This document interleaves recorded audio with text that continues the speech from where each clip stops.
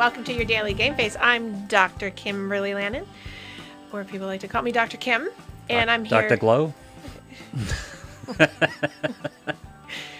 Well, for those of you who are just tuning in, prior to going on air this morning, Lou, who you just heard from, I'm glowing today. Yes. My skin is glowing. You're on a new skincare regime. And I have a new skincare product, and I came in this morning, and I was in the bathroom in the prison cell. Yeah. And I said to Lou, do I look... Not in the bathroom. You No. came back to the studio. Right.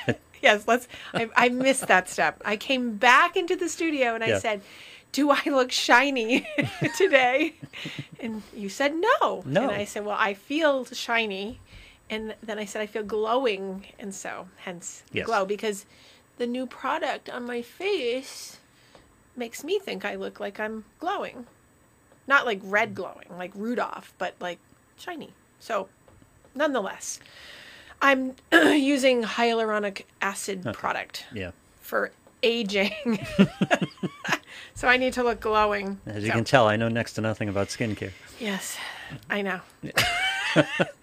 So, and then we were also on the topic of negativity.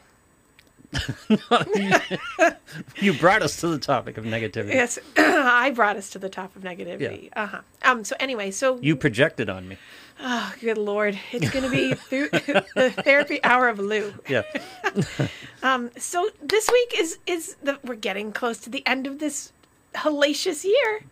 Yeah. And now I'm losing my voice. Hear this? Yep. Oh my God. I hesitate to get in this mindset, though. Hellacious year? I'm only saying that because that's what everyone's calling it. I actually haven't felt like that. No, I have a quote unquote, getting perspective. to the end of it, because we have this Calendar year. Yeah, we think the turning of the page from December 31st to January 1st is going to change things. No, I don't think that. Changes nothing. And that's why I actually don't think that, which is part of the topic today, is that as much... So the calendar year is ending close. You know, I'm just upset that I didn't ascend at the Great Conjunction. Great Conjunction, is that what it was? Yeah. Yeah. I was supposed to ascend to a fifth dimension there. Yeah, well, it didn't happen. You didn't. No. So going back to the calendar year, sorry. so the calendar year, so people do this all the time, whether it's the pandemic or not, but the fact that we are 2 days before Christmas, and then we have, of course, New Year's next week. People hype up the next 2 weeks or the week and a half to this thing about its ending and starting new and all these things. And I tend not to have that mindset in general because it causes havoc, but also just looking forward, that if people get in the mindset of something ending and something starting, it's like dieting. So it has that same the failure quality to it, and that's why I don't do New Year's resolutions. I don't call them that. I have people make plans like they would if it's June. It's more about like, here's a way to start maybe a new plan or a new lifestyle, because what happens is when you get into this mindset of the next week and it starts to ramp up and you get all excited and you're going to start on Saturday or Friday next week, then it starts this thing, and by the end of the month, predictably and statistically, psychologically, plans that go into place are typically fails. That's why the gym memberships go up. Right. Huge, right? Yep. And then by the time you get to February 1st, you're up at almost 100% attendance. And by the time you're February 1st, I think it drops to 70-something%. And by March, you're down to back to the normal, like 30-40% of people that go. Yeah, January is a mess in the gyms. It's Exactly. an absolute mess. Exactly. Yeah. Which now won't be, actually, because as of Saturday here in Massachusetts, we go to 25% capacity. And as I've told you, my gym is already like so light that it feels like I have the gym to myself. Yep. So I'm not sure if that's going to change this year. I would imagine it's going to be, much lighter. But here's the mindset, is that going forward, it's really about not waiting to the 1st to make the plan, or that's going to be your start day. It's more about just rolling into the next calendar year with maybe a different mindset, or bringing forward what you've been working on to keep going with it, so that it's not, it doesn't have a start-stop to it. And the thing with that start-stop is that people get, it sets you up for failure mindset. And so then you don't have these things. So the way I framed it, and I just put this out in my newsletter yesterday. If you'd like to subscribe, by the way, go to my website and you can subscribe to my newsletter. But I was talking about 365 new days. Yep. and having 365 new choices. So every single day is a choice. And so I'm thinking that we are going to go forward this next year in my podcast talking about making choices, and that every day is a new choice. Yes. And I had this conversation this week with a client about choices are hard, right? So, but here's the thing is all, people say life is hard, choices are hard, but all choices are hard, whether it's a choice if it's a choice to drink alcohol. That's a hard choice if you're an alcoholic. Mm-hmm. It's a hard choice if you choose not to drink alcohol. Right. Both are hard choices. Which one is the least hard? Right? So it's about, here's an opportunity to look at every single day as a new choice and chance to make a new choice, and continue to make the choices that you've been making to stack them up and accumulate them, as opposed to the mindset that people get in that long extended period of setting up for failure. Right. And that's, I can't tell you how many times I have to repeat to people in my office, last week and this week, and I'm sure into next week, saying like, let's change the mindset on that. Let's not get set up for failure. Let's not go, okay, in the next month, because it's the new year, I'm going to do this because the pandemic's in the way. Things aren't the same as usual. You've got restrictions on socialize. I mean, you just are not able to make it happen the same way. I'm getting ready to sneeze. Do you see that? Isn't the resolution mindset, the New Year mindset, the turning the calendar mindset? Isn't that it's externalizing control again? Yes, right. It's just basically it's giving it away. It's disempowering yourself to give it to something else. If you need to get to the gym, you don't wait till January. You get to the gym tonight, or you get to the gym tomorrow. But people get into the procrastination mindset, which is it's which comes first, the chicken or the egg. Yeah. It's like, does the procrastination create the mindset to actually wait, or does the waiting create the procrastination mindset? So, and I think that they just go hand in hand, and it just depends on the person's temperament. But it's that mindset of hurry up and wait, and I'm not going to do it tonight. And that's my answer. Like what you just said to people is like, well, why wouldn't you go tonight? Why would we wait till next Friday? Right. Why wouldn't we go tonight? Well, and there's always yes, but the yes, but syndrome comes because into we that. need the calendar. It's external. They're not taking personal responsibility for the decision. Right. And there's something to be said for, and not being negative, there's something to be said for people who buy those really great year scheduler planners with goals and all those things. And when you look at those, they're actually really great because they don't foster the mindset of all or nothing. What they do is they do exactly what I'm saying in bits and pieces. They break it down day by day by day. So you're making choices on a daily basis. If you look at those fantastically well planned out books that say, here's your goal, do your daily, do your weekly, do your monthly, what's your end goal by 6 months, like it's all planned out, but you're always monitoring it. So exactly what you would do in your head cognitive behaviorally without the book. And it's just not about putting something out there. I'm going to go to the gym every day for the whole month of January. No. And then when you make a first miss day, then it starts the pattern of, I missed a day. Yep. Tomorrow's easier to miss. Yep. I'll just go tomorrow. Now you've accumulated 3. It's amazing. Even with training for the marathon, I felt like I trained 7,000 years.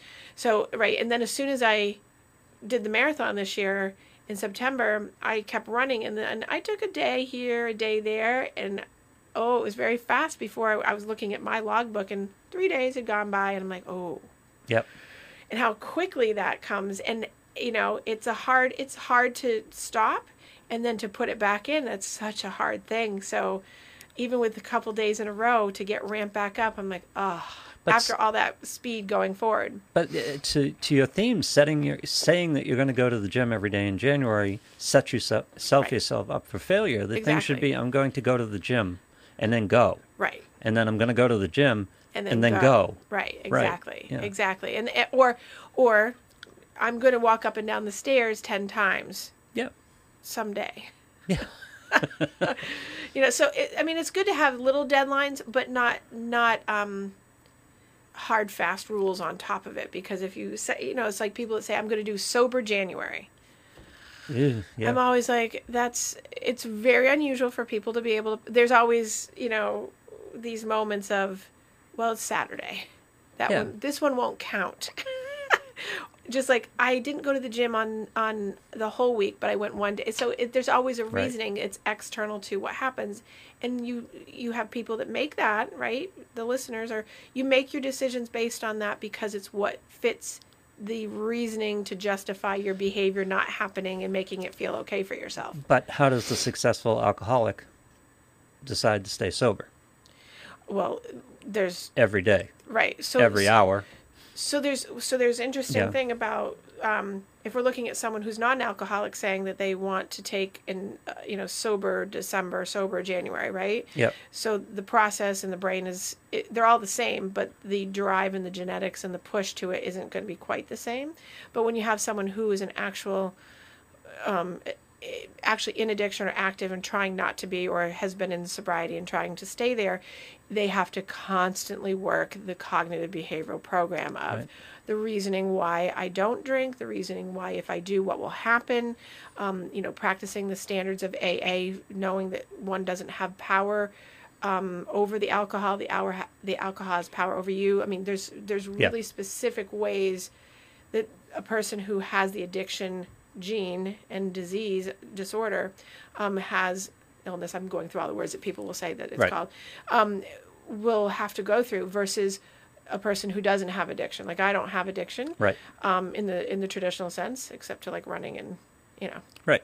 But you have the mindset of like I can do this because I'm just going to put it down, and it's easier to have it like that. Oh, I wasn't minimizing. Oh no, I was just talking about the thought process. No, you're not. And don't be negative. And it's about resolutions usually center around weight loss. Yes. And when you start on January 1st and say I'm going to lose 20 pounds, that's just a tough nut to crack. Well, because you don't start put all these quantifying things on it. You've got a date, an amount, time frame. Yeah, and that's difficult to do. Why do it that way? Say, I'm going to go to the gym today. I'm going to burn 500 extra calories. And then it's just like... Because people don't think like that. They don't know enough. Usually, in generalizing, people don't know enough about calorie burn or exercise or how it works. They just know to exercise and then they can lose weight. They don't know to set a goal like that unless they have someone like me or someone that has done it before to say, when someone says to me, I'm going to lose 20 pounds in a month, unless you're 500 pounds, to lose 20 pounds in a month off a body frame that only needs to lose maybe 40 is almost impossible unless you starve yourself. So I point that out, educate, and then say, how about we just try to do like a pound a week? Yeah. But in their mind, it's 20 pounds, and that only adds up to 4, and then I say, well, but 4 pounds really at the end of the month might actually be 8. If you're just, because you build momentum, you build habits, you build awareness. Right. But people like to set big goals and I say, you're setting yourself up to fail because it's too big. Yep. And it's not because you shouldn't have big goals, but that's not like I want to go to the Olympics goal. Here's a month from now and you're counting the days, you're watching it, and you're 10 days in and you've lost 1 pound, you've got 19 to go. The likelihood is you're going to go in reverse because of the way your body works, your mind works. You'll work harder, you'll starve. I have a client who's eating disorder. I have several clients that have eating disorders, but I have a client that knows intellectually that when they starve themselves and or then binge, that the body is constantly in flux trying to preserve and reserve fat store, sugar store, like all the things. And so they get disappointed when they get on the scale daily because this just happened on Monday. Oh my gosh, I'm 4 pounds heavier than I was yesterday. And I didn't eat anything. Right. Why? Because your body went into the storage mode of preserve. So it's retaining your water, it's retaining your salt. You're going to be heavier. Your body rations, your body slows down its metabolism. Exactly, to be able to survive. And although they intellectually know this, it's hard to get. It's like the addiction to the feeling, but they want to have the body dysmorphic, the distortion in the mirror kind of thing. So there's all these pieces, and that happens in the same way that we talk about resolution or goal setting for, I'm going to go to the gym and lose weight this month. So if you're listening and you want to lose weight or you want to set a goal to be physically more fit, do it a day at a time, like sobriety is for people who have an addiction. I'm going to do this a day at a time. That's all you can do. Because when you set up that I'm going to go every day or 3 days this week and you miss one, you've set yourself up to fail. So you're much easier on yourself. I can say that I know that this works clinically. I also do this personally. This is how I end up going and staying on my regimen every day. If I miss, I'm never angry or resentful at myself or get upset because I've actively chosen. That's where the choice comes in. I've actively chosen to say, I went the past 3 days. I'm good. I'm going to take the day. It's okay. I'll go tomorrow. And I know I'll go because I know that. And because I've set up the pattern. When you haven't had that pattern and you're in the, I'll just go tomorrow. I'll just go tomorrow. I'll just go tomorrow. But you haven't put it in motion. Yep. You got nothing. So you can say you're going to make a choice, but the choice won't happen as easily because you don't have the backing to push it forward. Yep. First of all, you don't lose weight in the gym. You lose weight in the kitchen. You get fit in the gym. Yeah. And it's funny you mentioned a pound a week because that was my beginning. That was the start because what I learned, the first thing I learned was a pound is 3,500 calories. Exactly. A 500 calorie deficit a day in a week is a pound. Yes. And that's exactly how you work it. Right. And people. And that makes you more aware of what you're taking in. It makes you more aware of what you're burning so you can make choices. And it's not about deprivation because you can't sustain deprivation. Exactly. Yeah. And people don't understand that concept. Yeah. And that's such an important point. If you really want to, if your goal, which that's the number one goal of New Year's always for people in this country, is to lose weight. Mm-hmm. If you want to lose weight truly, it's not about just picking up the Atkins diet or going to the gym. It's about understanding the process of how your body works. And the more educated you are in understanding calories, what they do, the better you have the opportunity and chance to actually attain that. Right. So, I just put my glasses on because I saw some things pop up. And good morning to the people that just said good morning. My listener in Cabo San Lucas, Mexico is on. That's where I'd like to be. I know. So good morning from Cabo San Lucas, Mexico, and welcome. And hi, Joe. And so I just want to acknowledge and happy holidays, you guys. Both athletes that are watching currently, so excellent. That's great. But the more you educate yourself, the better chance you have. The better chance you have to make a good choice. Because often without the education, you make things more difficult on yourself. Exactly. Because you're walking blind into a situation, or you're assuming. Here's the externalization again. You're assuming that the food industry, for instance, is going to take care of your needs.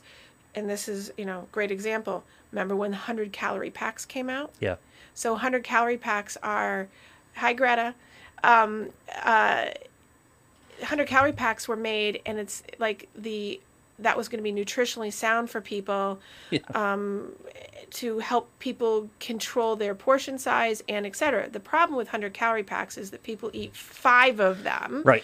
And they're not 100-calorie packs of carrots. They're 100-calorie packs of Chips Ahoy cookies and little Fig Newtons. Yeah. And so the 100-calorie packs are little bitty miniature-sized Oreos. Yes. Or, so you're still getting 100 calories. 100 calories of junk is 100 calories of junk. Right.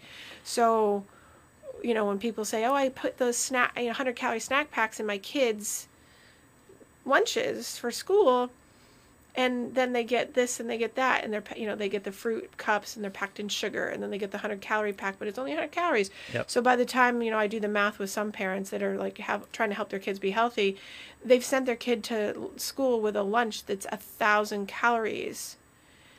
And it's based in sugar because they've got a white bread sandwich. There's sugar. They've got the 100-calorie pack times 2. There's 200. So now we're at like 450, 500 calories just in that. Then we got the fruit cup. And then there's always like a treat, a cookie. So now we're at almost 1,000 calories. And then the children come home tired. Yeah. Because the sugar drains and the fat. So just the combination. Now, not all lunches look like that, but there's a reason why 100-calorie packs are supposed to be one package only. And it's about really understanding the control of size of portion, and to be mindful of that it's 100 calories. Yeah, which is not to say don't give them an Oreo. Exactly. It's just... But it's one pack, not 5. Yeah, and the other game that's played a lot is the whole servings game, where they said that once you get into weight loss, hopefully very quickly you get into reading labels because it's vitally important. And again, I simplified it at the beginning. I mean, I was avoiding sugar, of course, Right. but I didn't pay attention to much else except calories. Right. And what I learned initially is there were calories that kept me satiated. Like I could eat this and not be hungry for 2+ hours. Protein. Right. Right. Yeah, that was my Right. goal. Putting protein in there. Right. And so I didn't get much into the breakdown of it. For me, it was a calorie game. It was Right. $500 calorie. $500? That would be awesome if you could get money for 500 that. calorie deficit a day. That was the thing. And then pretty soon, once I get into the routine, it's like I can do 1,000. Right. I was doing 500. I can do 1,000. Right. And it's just a matter of trade-offs. But once you start reading labels, it's the servings game. You look at this. Right. You look at the calories in a serving, and you say, "Well, that's not too bad." But there are 4 servings in the package.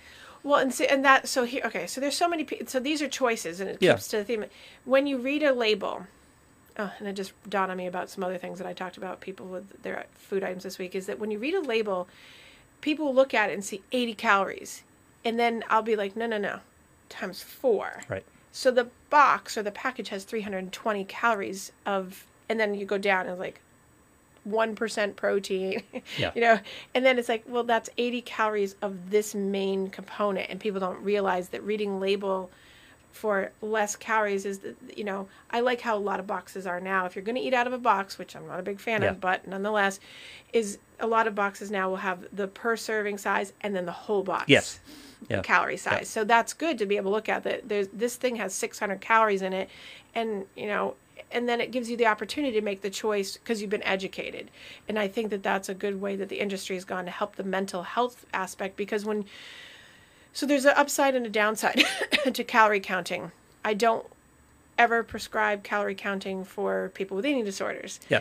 But people without eating disorders who need to really understand what they're eating need to know what calories mean and where they are and how much they are. It's amazing, it's amazing how when you do a food log with someone and they're trying to lose weight, for instance, because we know that people who have anorexia and bulimia are skinny, and so they're on deficit. But when Right. you're looking to lose weight, very commonly what people will say is, but I hardly eat anything. I don't understand how I'm gaining weight. Yeah. So then when we sit down and I really do a food log out with them, at the end of it, they're sitting at 5,000 and 6,000 calories, and they're like, I didn't realize. Yeah. Awareness is such a huge part of this. Right. It's Yeah. not that they're sitting and, eating. Sometimes they are. Like you have people on 600-pound Life that you've seen on Yeah. that show that's, the extremes. But it's really that when they do sit down to eat, it's the portion size and the actual food content of the calories they're making a choice to have. So an entire box of pasta, a pound of pasta, Yeah. which is very easy for someone to eat, plus the sauce, plus whatever's in it. You add bread and salad, Yeah. and then all that stuff. You're at, like Olive Garden, I think you're at 3,000 calories for the endless bowl of blah de blah, right? Yeah. So that's one meal. And say earlier in the day you had a sandwich, there's another 500 on regular bread at least, and then all the other stuff. And then at breakfast you had a bagel with cream cheese and Yep. maybe now you're at another 700-800 calories. Now you're at almost 5,000 calories. Yep. And people don't realize, like, they ate 3 meals, but they hardly ate. Well, they ate big calories, and that packs on because you can't keep up with the calorie intake has to be less than the output and the intake have to be matching to be able to start being deficited, and that you're just accumulating over time. I can't remember the last 3,000 calorie day I had, Me either. but When it happens, I know it. My body. Oh, sure. My body's like, ah. But do you feel? And I don't. But the thing is, I don't feel deprived. No. And you can't be in that mindset where you feel deprived, where you feel like Right. you're aching to eat this or eat that. I mean, I don't. My diet. No one would look at that as. They'd probably look at it outwardly as being crazy, and to some extent. But I'm just working on a calorie deficit. So if I eat something, I burn it off. Right. And so. But it's never 3,000. God, 3,000 calories. I can't even imagine eating 3,000 calories. Right, and you figure the recommended daily allowance under the FDA and the USDA is 2,000 calories, and for women it's a little less. and you tell people like, oh, we're going to just do 1,000-calorie day, and they look at you like, what? Because you just do the breakfast alone, I don't and know you if I remember start, the last 1,000-calorie day either. That seems a little slim. Well, I'm Yeah. talking about Yeah. people who are like going to do a jump start to their, like, so if you're going to do like the Marine Corps diet. Yeah. Marine Corps diet starts you off on a severe deficit of calories, but it's all protein loaded. Yeah. So you're not feeling ever like you're craving. It's amazing how that front load works. The thing with protein, And I'm for not people who endorsing don't know, the Marine Corps diet, by the way. I'm just saying. thing about protein, and for people who aren't aware, is protein is the last thing that is burnt by the body. So that the more protein you eat, the longer Right. you feel Satiated. satiated. Right, exactly. Right. So the more protein you eat, the better, like right at the beginning of the day. So when people come in and say, well, I had a bagel and a muffin and a bowl of cereal, I'm like, oh, okay. Yeah. Well, now we're taking all of that out. Yeah. Because that's that. But it's, how about, steel cut rolled oats with some yogurt and some fruit and a hard boiled egg. Yep. And now, because typically the report across the board is, I'm starving by 10. Right. Right, because you had all carbs, Yep. all sugar, Sugar and carbs are burned pretty quickly. all Protein quick, isn't. and then you're right. Yeah. And protein, if you eat like 3 eggs in the morning, and if you want like a half an English muffin, by 1 o'clock or 12 o'clock, you're not going to be really hungry for lunch. But if you eat protein, like a piece of grilled chicken on a salad, right then you're going to make it to dinner without Yep. snacking in between, because the protein's holding you over, so that it allows you to make a good choice. So that at 3 o'clock in the afternoon, when most people go through the Yep. slump, you're not going to have that, because the energy that comes from the protein itself has given you a good choice maker in your brain. Because keeping that theme is, it neurologically sets up your serotonin and your dopamine and your GABA, all of the things that make you feel good Yep. emotionally.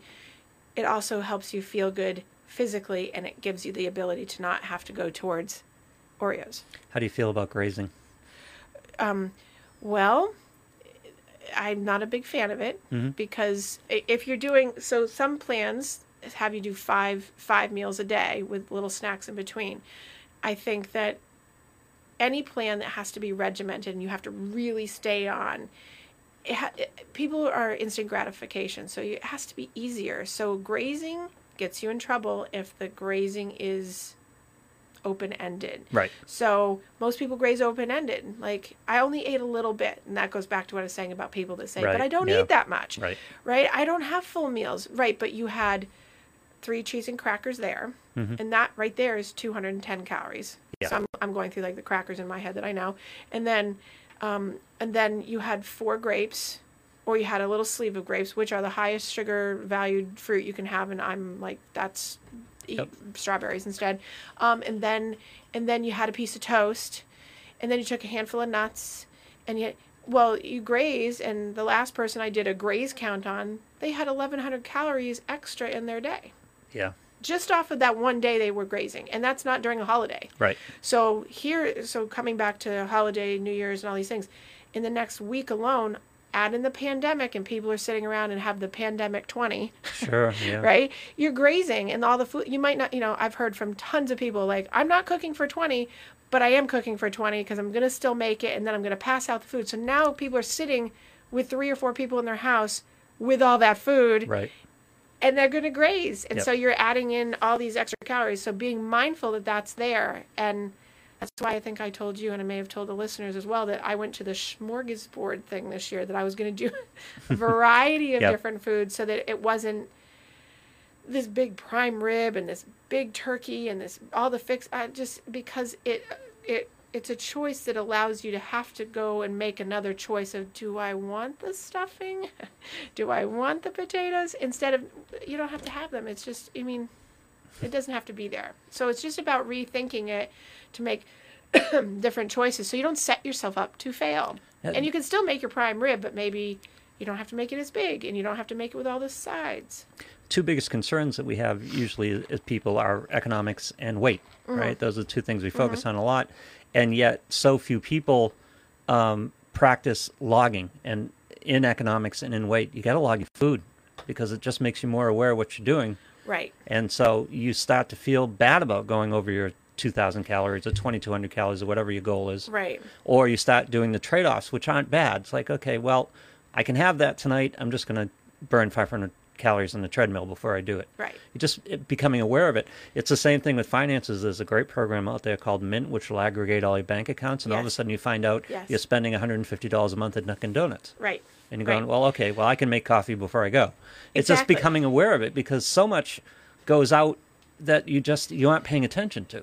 Well, so Yeah. that's a great example, and that's what I do with clients. Is usually the food thing and the economics thing comes hand in hand with that. Yeah. And when you sit down and I just did this with a client last week. He spends a lot of money on alcohol, and I said, if you cut back and you only bought X amount, here's how much you would save. And when he actually looked at it, that was we couldn't find a motivator for him to really cut back his drinking Right.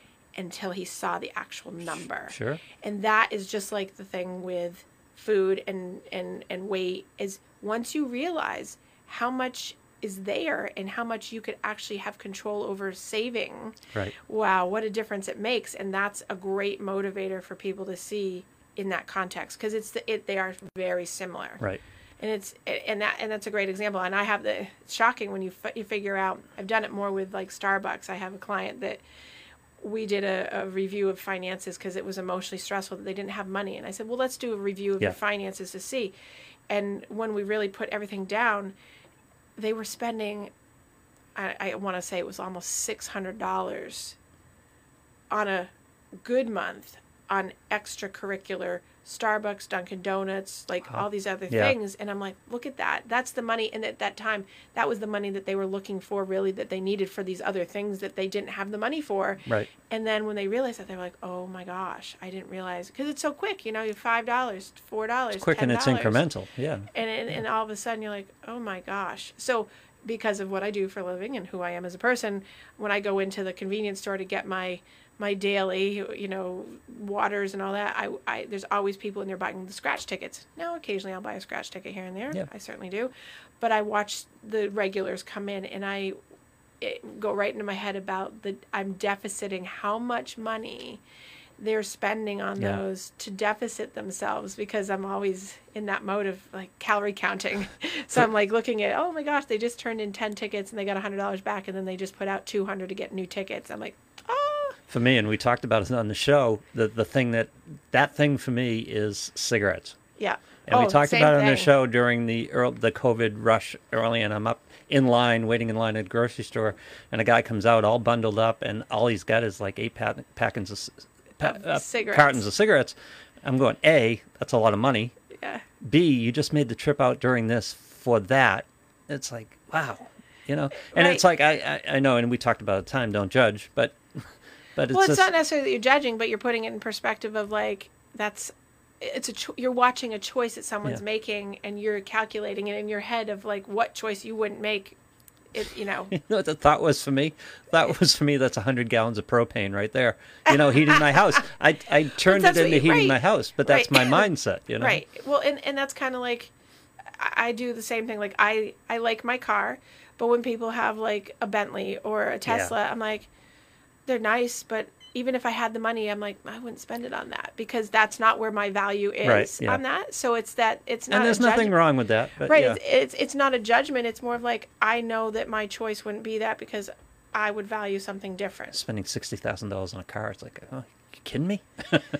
Even if I had the money, I don't know if it's but it's like so it comes back down to the choices. Yep. So choices, going back to talking about. But people aren't making choices because that's taking responsibility. Right. Right. And that comes back to choices are hard. Decisions are hard. So choices are hard, but also it's about taking responsibility or not taking responsibility sometimes. But also it comes back to people don't make healthy choices because they don't know.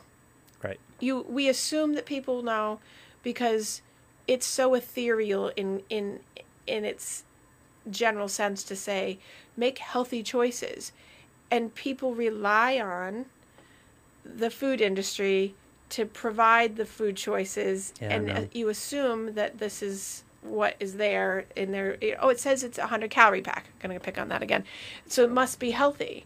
100 calories doesn't mean it's healthy. It's just 100 calories of something. Mm-hmm. Now, now you have to be able, here's the choice. It's a hard choice. 100 calories of Oreos, yummy, Yep. yummy. 100 calories of strawberries. They're both hard choices, but which one you're going to pick? What I got to pretty quickly as an Italian Right. was X amount of pasta Right, in front of me, or a good-sized chicken breast that's cooked and delicious, right, you know, right. cooked, just grilled. Right, You know, exactly. so the calories don't get up, but I can have a good meal and a good quantity and feel full, Exactly. or I can, and trust me, I eat pasta Mm-hmm. every once in a while, but most of the time it's, well, it's a choice. I could have Right. the pasta, or I could have something else. Exactly. Yeah. And so it is. So it's really about, I mean, knowing, Awareness. Yeah. having that knowledge base. And so, so going back to just New Year's and Christmas and coming through the holidays and getting ramped up is start today, start now. If you haven't, it's about one day at a time. And hi, Maria. Thanks for joining this morning. Maria was saying, baby steps, Yeah. one day at a time, 1 week at a time. And it really is baby steps. I've talked about this on the show many, many times about really how do you take control. It's not about setting a big goal. It's about just taking today. Yep. And that's how, like you said about how do people in addiction, do it. It's one day at a time, legitimately. And people Yep. get very much about that's so cliche. But when you actually understand and know and have the knowledge and awareness, it really is about, it's just the choice you have today. You can't do anything about tomorrow. You can't do anything about yesterday. But what are you going to do today? You make a choice about today. And when you don't Yep. make that choice, there's nothing else you can do about it after the fact. You just have to go to Yeah. the next day. But there's lots of components to it, and it's hard work. But it's hard work to get to where, if you're in a negative, bad space with your body, your mind, or whatever, it took hard work to get there. Yeah. Oh, yeah. And so, do you want to spend more time making hard work doing the same thing that's making you unhappy across the board? Or do you want to put in the hard work to make yourself less like that? Right. They're both hard. But don't even let that overwhelm you. You get to Right. the point. A lot of times, how many times have you heard in one form or another? Because I remember at times in my life, I was sitting there and I was saying, I need a win. Because you just sit there and you think you're losing, you think you're failing, you think you're losing constantly. I need a win here and there. Well, go out and create a win. Right. And a win can be, geez, just go to the gym. Right. It's like, just go and walk in the gym and turn around. And what happens is when you walk in the gym, you don't turn around. You get on the treadmill. Right. And when I get into the gym thing and I'm not going, it's like, I just got to go. I'm just going to go and I'm going to do 10 minutes on the treadmill, 20 minutes. Just going to do it. And then, Right. of course, you just do more.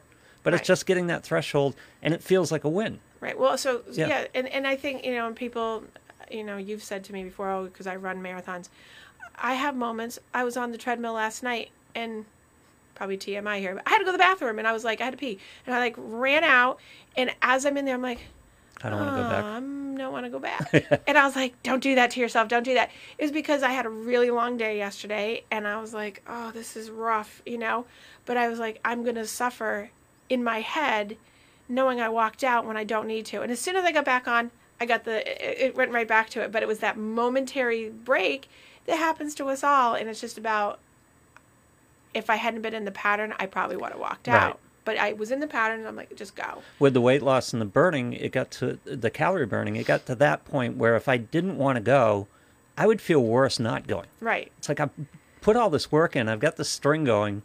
I just felt You bad felt not guilty. going. Well, guilty. I don't know. I don't know what it Well, was. usually people describe I was it as, I felt uncomfortable. guilty. I didn't Yeah. go. Because you're deficiting yourself, so you feel Yeah. guilty that you've done something wrong for yourself. Yeah. Like if I miss a day, if I truly miss a day, I often will say out loud, "Oh, I missed the day," and John will say, he's like, "Yeah, but you deserve a day off," and I don't like that mindset. So Yeah. I'm like, "Don't do it. I deserve." It's not about deserving. It's about choosing. I took today because I took today. Right. And not about I deserve it, because that's not a good mindset. Well, for me, I got in the trade-off mindset. So if I missed a day, it's like I can't eat today, or I can't, I can't have that. I can't miss and have that. I gotta. So that I'm going to help you change, and a lot of listeners will have the same experience. It's not about one or the other. I can't. It's about I made a choice not to do the exercise today, and I'm not going to likely than eat certain things that I wouldn't. It's not that you can't, because you can. Yes. And at the end, people, I was like, oh my God, if I didn't burn the 1,000 calories I'm used to, I can't have that. Yes, you can. Yeah. You just have to be mindful. It's mindful eating. I think that the mindfulness movement is super important here. Choice making is that it's not a can or can't. It's a mindful, like, I'm not going to have maybe the entire pint of ice cream, which I would normally be able to do. Yep. I might just have a scoop. Or I might forego the ice cream tonight because I really want to have the extra thing of pasta. Yeah. Because you're accommodating the choices that you've made in the day, not deficiting them.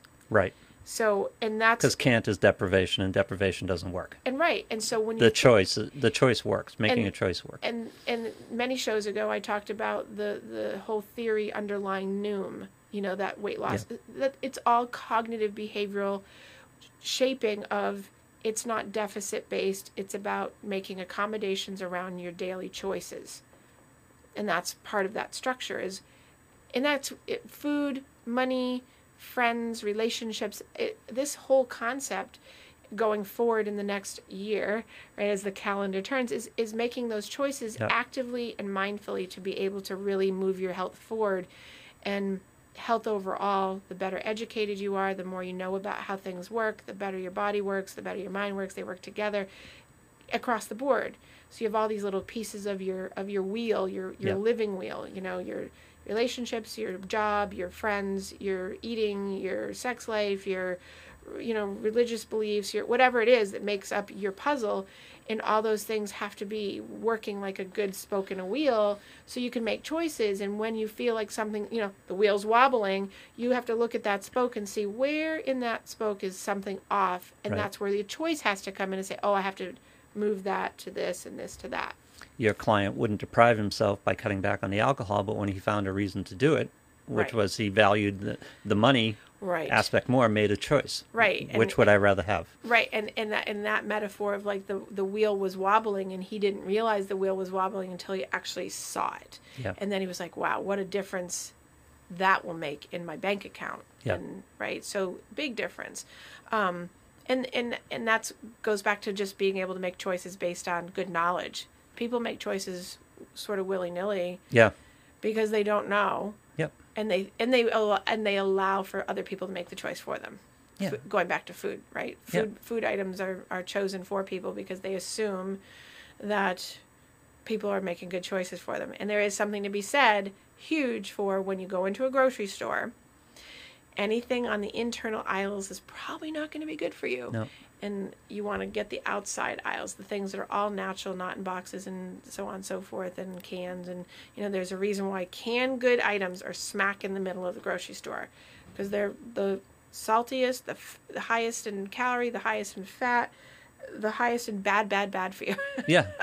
There's a reason why that row so is green there. Beans in the produce section and green beans in the can are two vastly different things. Yes. Because green beans in the produce section are just green beans. Right. Read the ingredients label on the can. And then you go to the green They're beans. enticing you with salt. They're enticing you with... and they're packed in water and salt and preservatives. And, there's got to be a way to keep the natural green... Speaking of which, that was the other piece I was going to make. So when we're making food choices, the other piece that has come up in probably the past 20 years, and I think it's even been before that, but because of what I'm doing, I've noticed it more in the integrative health part, is that red and yellow dye added into your food products also is a stimulant for certain things. And, certain people have really high sensitivities to red and yellow dye, and they actually can make you highly agitated. They can make you eat more. They can make you feel depressed. So there's lots of things that red and yellow dye can do just to non-sensitive people, but then sensitive people who already have mood-related disorders, or not even the disorder to the extent that it's pathological, but just maybe you're kind of like an anxious person or just a down person on occasion. Red and yellow dyes in your food will possibly and likely change your mood lability. So being mindful of that. Now, the industry has gotten really good at changing the name of red and yellow dye, because one of the reasons is that they knew people had this problem. So they didn't take the food product out, but they changed the names of it. So you'll find food, you'll see it, it's still listed, but it's hidden in different ways that they now describe it. Trader Joe's, actually, not that I'm plugging Trader Joe's, typically does not have red and yellow dye in their food because they're sensitive to that fact. So Whole Foods, typically, like their baked goods, typically doesn't have red and yellow dye, and they know when you ask, does this have that in it? They will typically know that it does or doesn't. Whereas you go to a regular bakery and you say, does that cake have red or yellow dye? You know, like you see a carrot cake and the orange little carrot, that has red and yellow dye in it. Yeah. So it's a no-no. So whereas you go to places that are mindful of that, and you won't necessarily have to read the label if you don't know what you're looking for. But if you go to Market Basket, love Market Basket, they're great, great product, but they're going to have, like Goya products and all those, they all have red and yellow dye in them, and people love them, and they're loaded with preservatives, but people love them, and they're high in calorie, and they're great, but they have that. So that if you could make simple, mindful choices in the next day or 2 or 10, is that, look for things that have red and yellow dye, take them out, because they push they push the limbic system, the area in your brain, to want to eat more or certain other things because of that.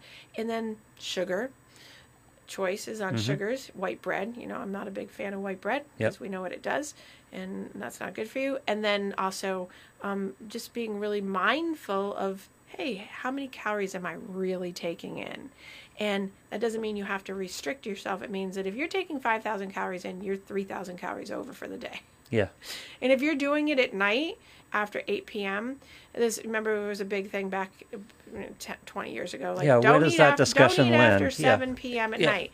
So my clinical on that is that it's not about that you can't eat after 7 p.m. at night, but what was happening, and one of the reasons why that came up, is that people who ate after 7 or who do eat after 7 typically will load heavy calories right before bedtime. And we know what happens when you sleep on heavy calories. We know what happens when you sleep on calories in general. But when you eat after a certain time, if you've only eaten 500 calories up to 7, and then you eat 2,500 calories after that and then go to bed a couple hours later, you haven't had time to break that down in the day. So it's really about, you can still eat after 7. It's that not your whole calorie load at that time. So putting an implementation of don't eat after 7 was so that make sure that a person gets all their calories in before that. Yeah. And then, because I mean, back in my 20s, I did that. It was like I could not eat after 7 o'clock because it gave me structure in my head of how to plan out my day. And it was conducive to my lifestyle then to be able to do that. Now I'm still working at 7, so that is not in the cards for me at 7 o'clock at night when people are all home. I was going to say, what time are you going to bed at that point in your life? Because 7 to midnight is 5 hours. Oh, I got home last night from work at 9:45. Yeah. And then I got a call. Then I got on a call. At the point where you're cutting off food at 7 o'clock, you going to bed at midnight? Because that's 5 hours. It's a long time to go without food. Well, in my 20s, I could do that. Yeah.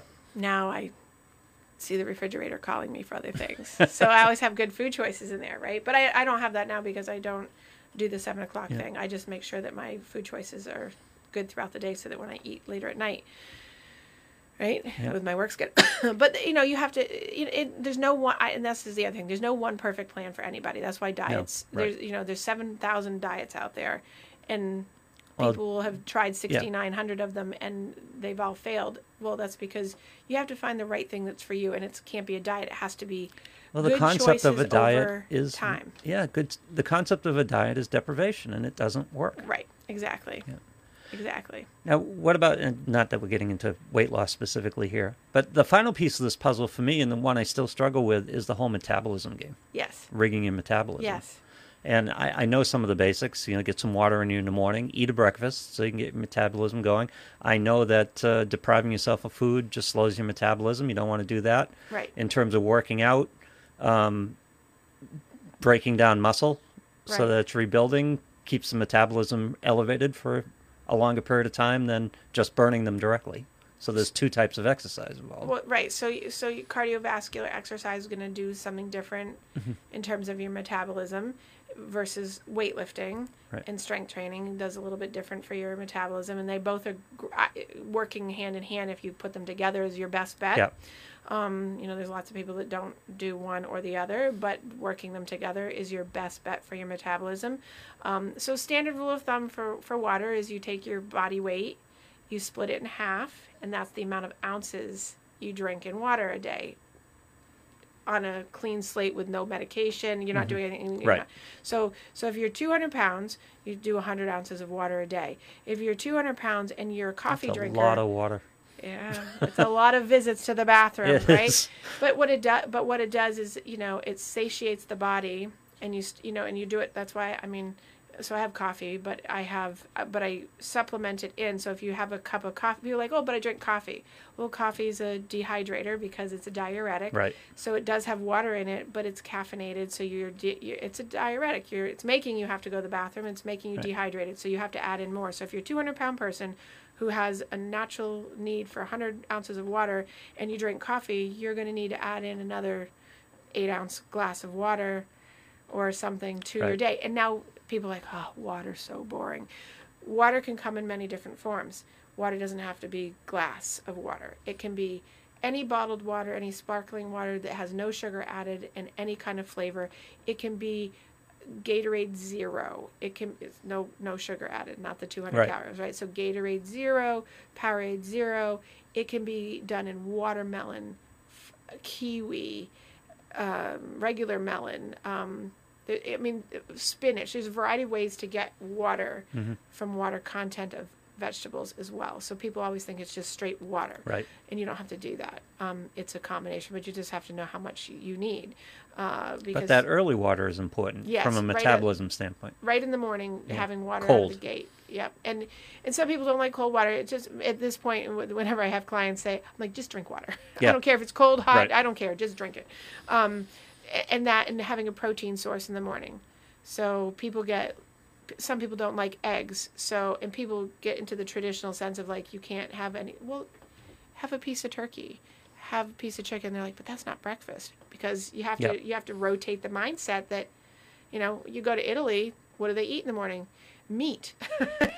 So it's just cultural, it's social. So you just have to adjust.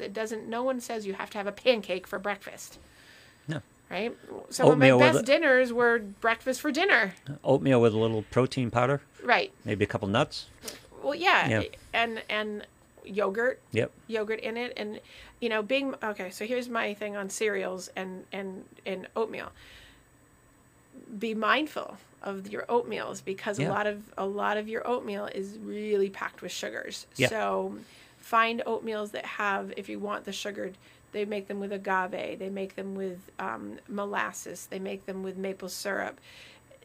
So look, if you want sweeter, look for the all natural forms of that, or the steel cut rolled oats that are hand cut. Don't buy flavored oatmeal. Is the first rule. Well, people do. Yeah. And so I always accommodate for what people have currently to stay close to their needs, so that they don't feel like they're being deprived. So if you've got the Quaker Oats apple and cinnamon and spice, and right, yeah, it's great. Yeah. I haven't had that since I was a kid, but I know that's one of the big famous ones, right? So cut up an apple, make your oatmeal, and put a little maple syrup on it. It's the same thing. Here's the thing that I get though, but that's so much work. Yeah.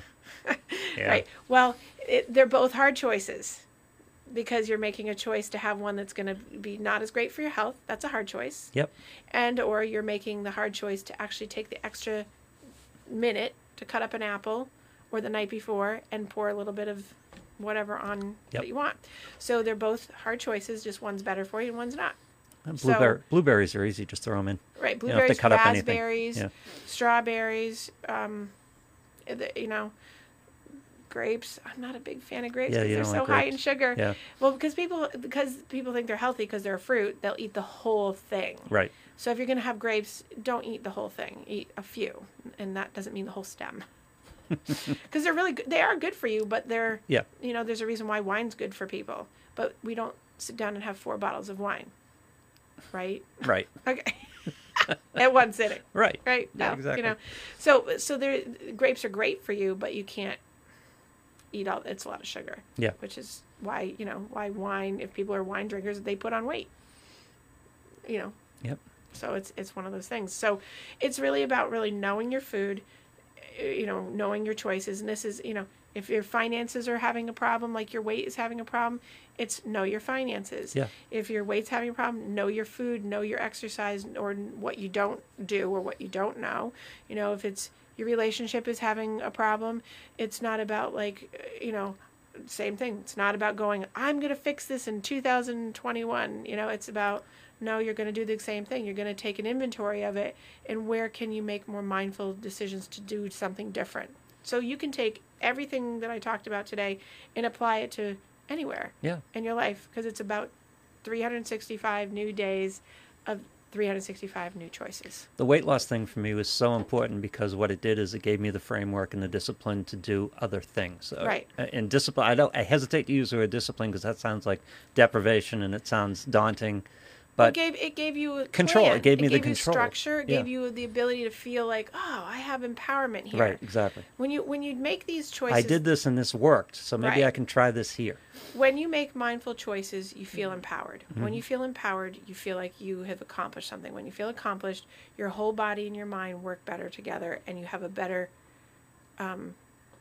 production outward in life. Yep. Across the board. This is how it works. So when people have that sense of accomplishment, people often take it for granted that it just happens. Here's that conversation. It just happened, but it didn't. This is the process that happened. Right. You just didn't stay aware of it. So if you want to produce it for yourself again and again and again, you have to be aware of it to be able to produce it. So when you said earlier, you got to make it happen. How do you make it happen? It's being mindful, educating. Mindfulness, for people that don't know what mindful is, it's awareness. Being super aware of the pieces that go into each item that you're working on. Food, calories, protein. You have to know what you don't know. Right. And there's lots of things that you don't know, and that's more than half the battle is knowing. I think everyone from a financial standpoint would, if you went into your awareness, if you knew what you were spending, there's so much spillage. Mm-hmm. It's the same way with diet. It's the same way with almost every problem in your life. There's so much spillage, there's so much stuff going on that would be easy to correct or curb or improve. Right. And you would get tangible results from it. And we know how the negative works, how you work yourself into a deep rut. Right.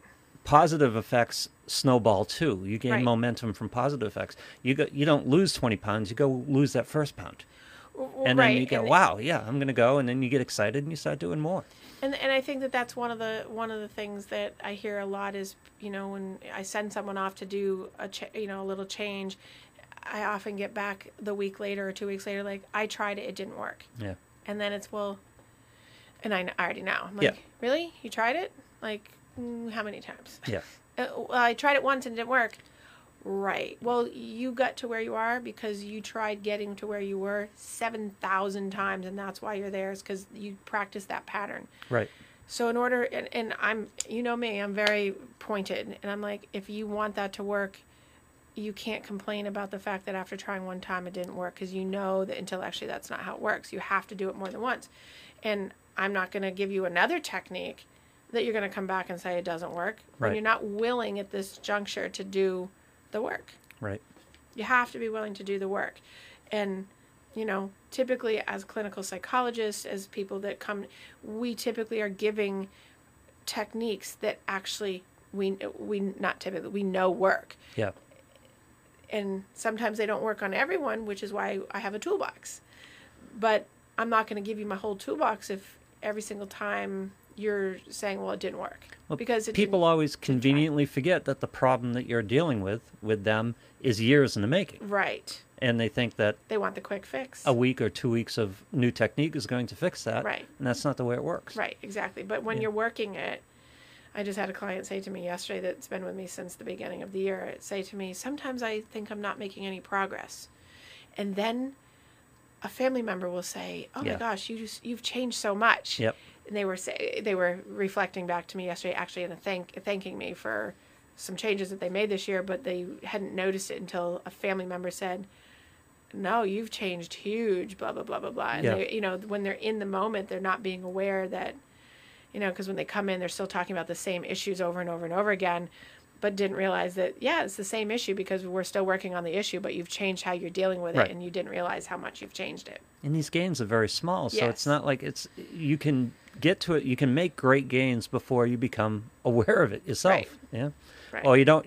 There's not a turning point. We're taught by TV. We're taught by movies that you go in and you see the therapist, and you walk out with an epiphany. Right. And all of a sudden, Exactly. your life is totally different. It's not the way it works. No. Yeah. Occasionally there's an aha moment. Yeah, sure. I usually tell people that it comes 4 years in. Because that's usually when I see it. It's like, you've got a couple years under your belt of therapy, and all of a sudden the person will say, aha. Yeah. And then they have it, and you're like, I've been telling you that for 4 years. Yeah. But Right. but people have to hear things in a way that they can use them. Right. The whole And they have to be ready to hear them, to make those choices, to actually hear them. the whole mindfulness thing, it's told to you in a million different ways, Yes. and often you're not in a position to hear it and use it.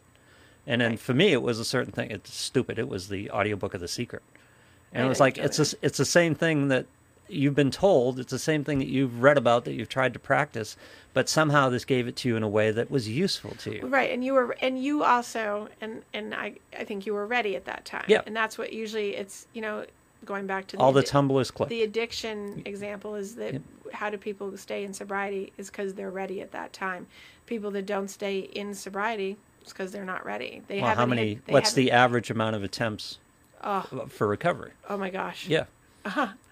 Everything's got to be everything's got to be lined up. You've got to be Right. ready for it. Right. And so it probably astonished a lot of people that I have people that have relapsed 40, 50 Sure. times. Yeah. And that's light. And, even more, but just, even recently, just relapse after I relapse. mean, I do the after- shows. You hear people who OD'd Yep. multiple times, and it's like, well, what's it going to take? Right. Because to us and to our mindset, an OD would be Devastating. like running into a brick wall. Right. We would that would get our attention. Right. But of course, we don't have the mindset of an addict. We're not dealing with addiction, which is Right. a It's whole different right, thing. Exactly. And that's a question I always get, and obviously off a different topic, but it's mindset again and choices. It's like the question is like from a family member, when is my son or when is my daughter, when is my husband or when are they going to hit their bottom? And I always say I'd love to be able to tell you that. Yep. Because for some people it's a quick brick wall of like, oh my God, and scares them and that's it and it's over. And sometimes it's 50 brick walls and it still doesn't change, and I don't know, because the pain has to be great enough. And this is with weight, finances, Yeah. the pain emotionally has to be great enough for that person to make the change, to make the choice to change. It's your pain and my pain. We might see it and go, oh my God, that's so much pain. But for someone else, it's not painful enough. And the only way change happens across the board, 100%, change happens when it's painful enough to that person that it's causing them too much dysfunction that they make the change. My meme golf tip around that's my favorite, is when the fear of staying the same is greater than the fear of changing. That's right, when the magic exactly. happens, right? Yes, Yep. exactly. So I keep putting my glasses on for everyone today because I'm blind as a bat for distance. I mean, for small and distant. I'm good on distance, but not up close, and it's small and I got to remember too to much move that information. monitor closer to you. And because Lou has the monitor so far away from me, this old person. I'm actually not. Well, that old. studio has multiple sets a day. I don't know if you understand this. But I gotta pull it do closer to you. understand that I'm not the only one. Thank you. I do. I'm not that vain. Yeah. But yes, so for people that were watching and have never seen me put my glasses on, I can't see the screen. So don't hand responsibility for your gains to the calendar. It's just Yes. So don't hold. that's right. not where the power is. That you Right. have the power. Make the Right. change daily, now. daily. And, Yeah. I understand the calendar change, but instead of it looking at it this year like it's a new year, which I keep hearing like, oh, 2021 is going to be so much better. I'm like, you're setting yourself up to fail. It's like, it's just 2021. It's just a year. It's only going to be better if you make it that way. Right. Right. Just like why wait till next Friday to make it better when you have a whole week in between to make today great, Right. right? You can get 2 trips to the gym in between now and next Friday. 2. Yeah. That's it. Oh, hey, look, not all of us are running marathons. Oh, you are. Oh, it comes full circle, Yeah. slammed right on me. Well, so I'm glad that you got a good therapy session in today. No, we didn't talk about my problems. Oh, they're all in there underneath the whole thing. So. Yeah, that's true. So my tip of the day from now to next week too is for people to feel good, even though it's changed and we have the pandemic. Go out and do something for somebody. Pay it forward. I'm big on pay for someone's coffee in the Dunkin' Donuts line. Grab someone's, Love that, yeah. four items in the short line at the grocery store. Do something nice without expectation, and then just say, when they thank you, say, just pay it forward. Yep. I think we should do that all the time, but I think this is a great time of year to do that, and it gives you a sense of rejuvenation. It makes you really feel good, and you're doing something good for someone else. So between now and next week, do that a lot, everybody. All right. And so we'll all check in next week. And we'll check in next week for everybody. And thank you for all the listeners today and all the comments. And hi to everyone. Hi, Artie. And now I'm getting off the air, but thank you for joining. So for anyone that missed this podcast, please go back and listen to the beginning and all of our antics that we always do at the beginning, because I was glowing. Yes, you were. From high and I was hyaluronic negative. acid. But you guys have a great Christmas, and I will see you one more time before the new year.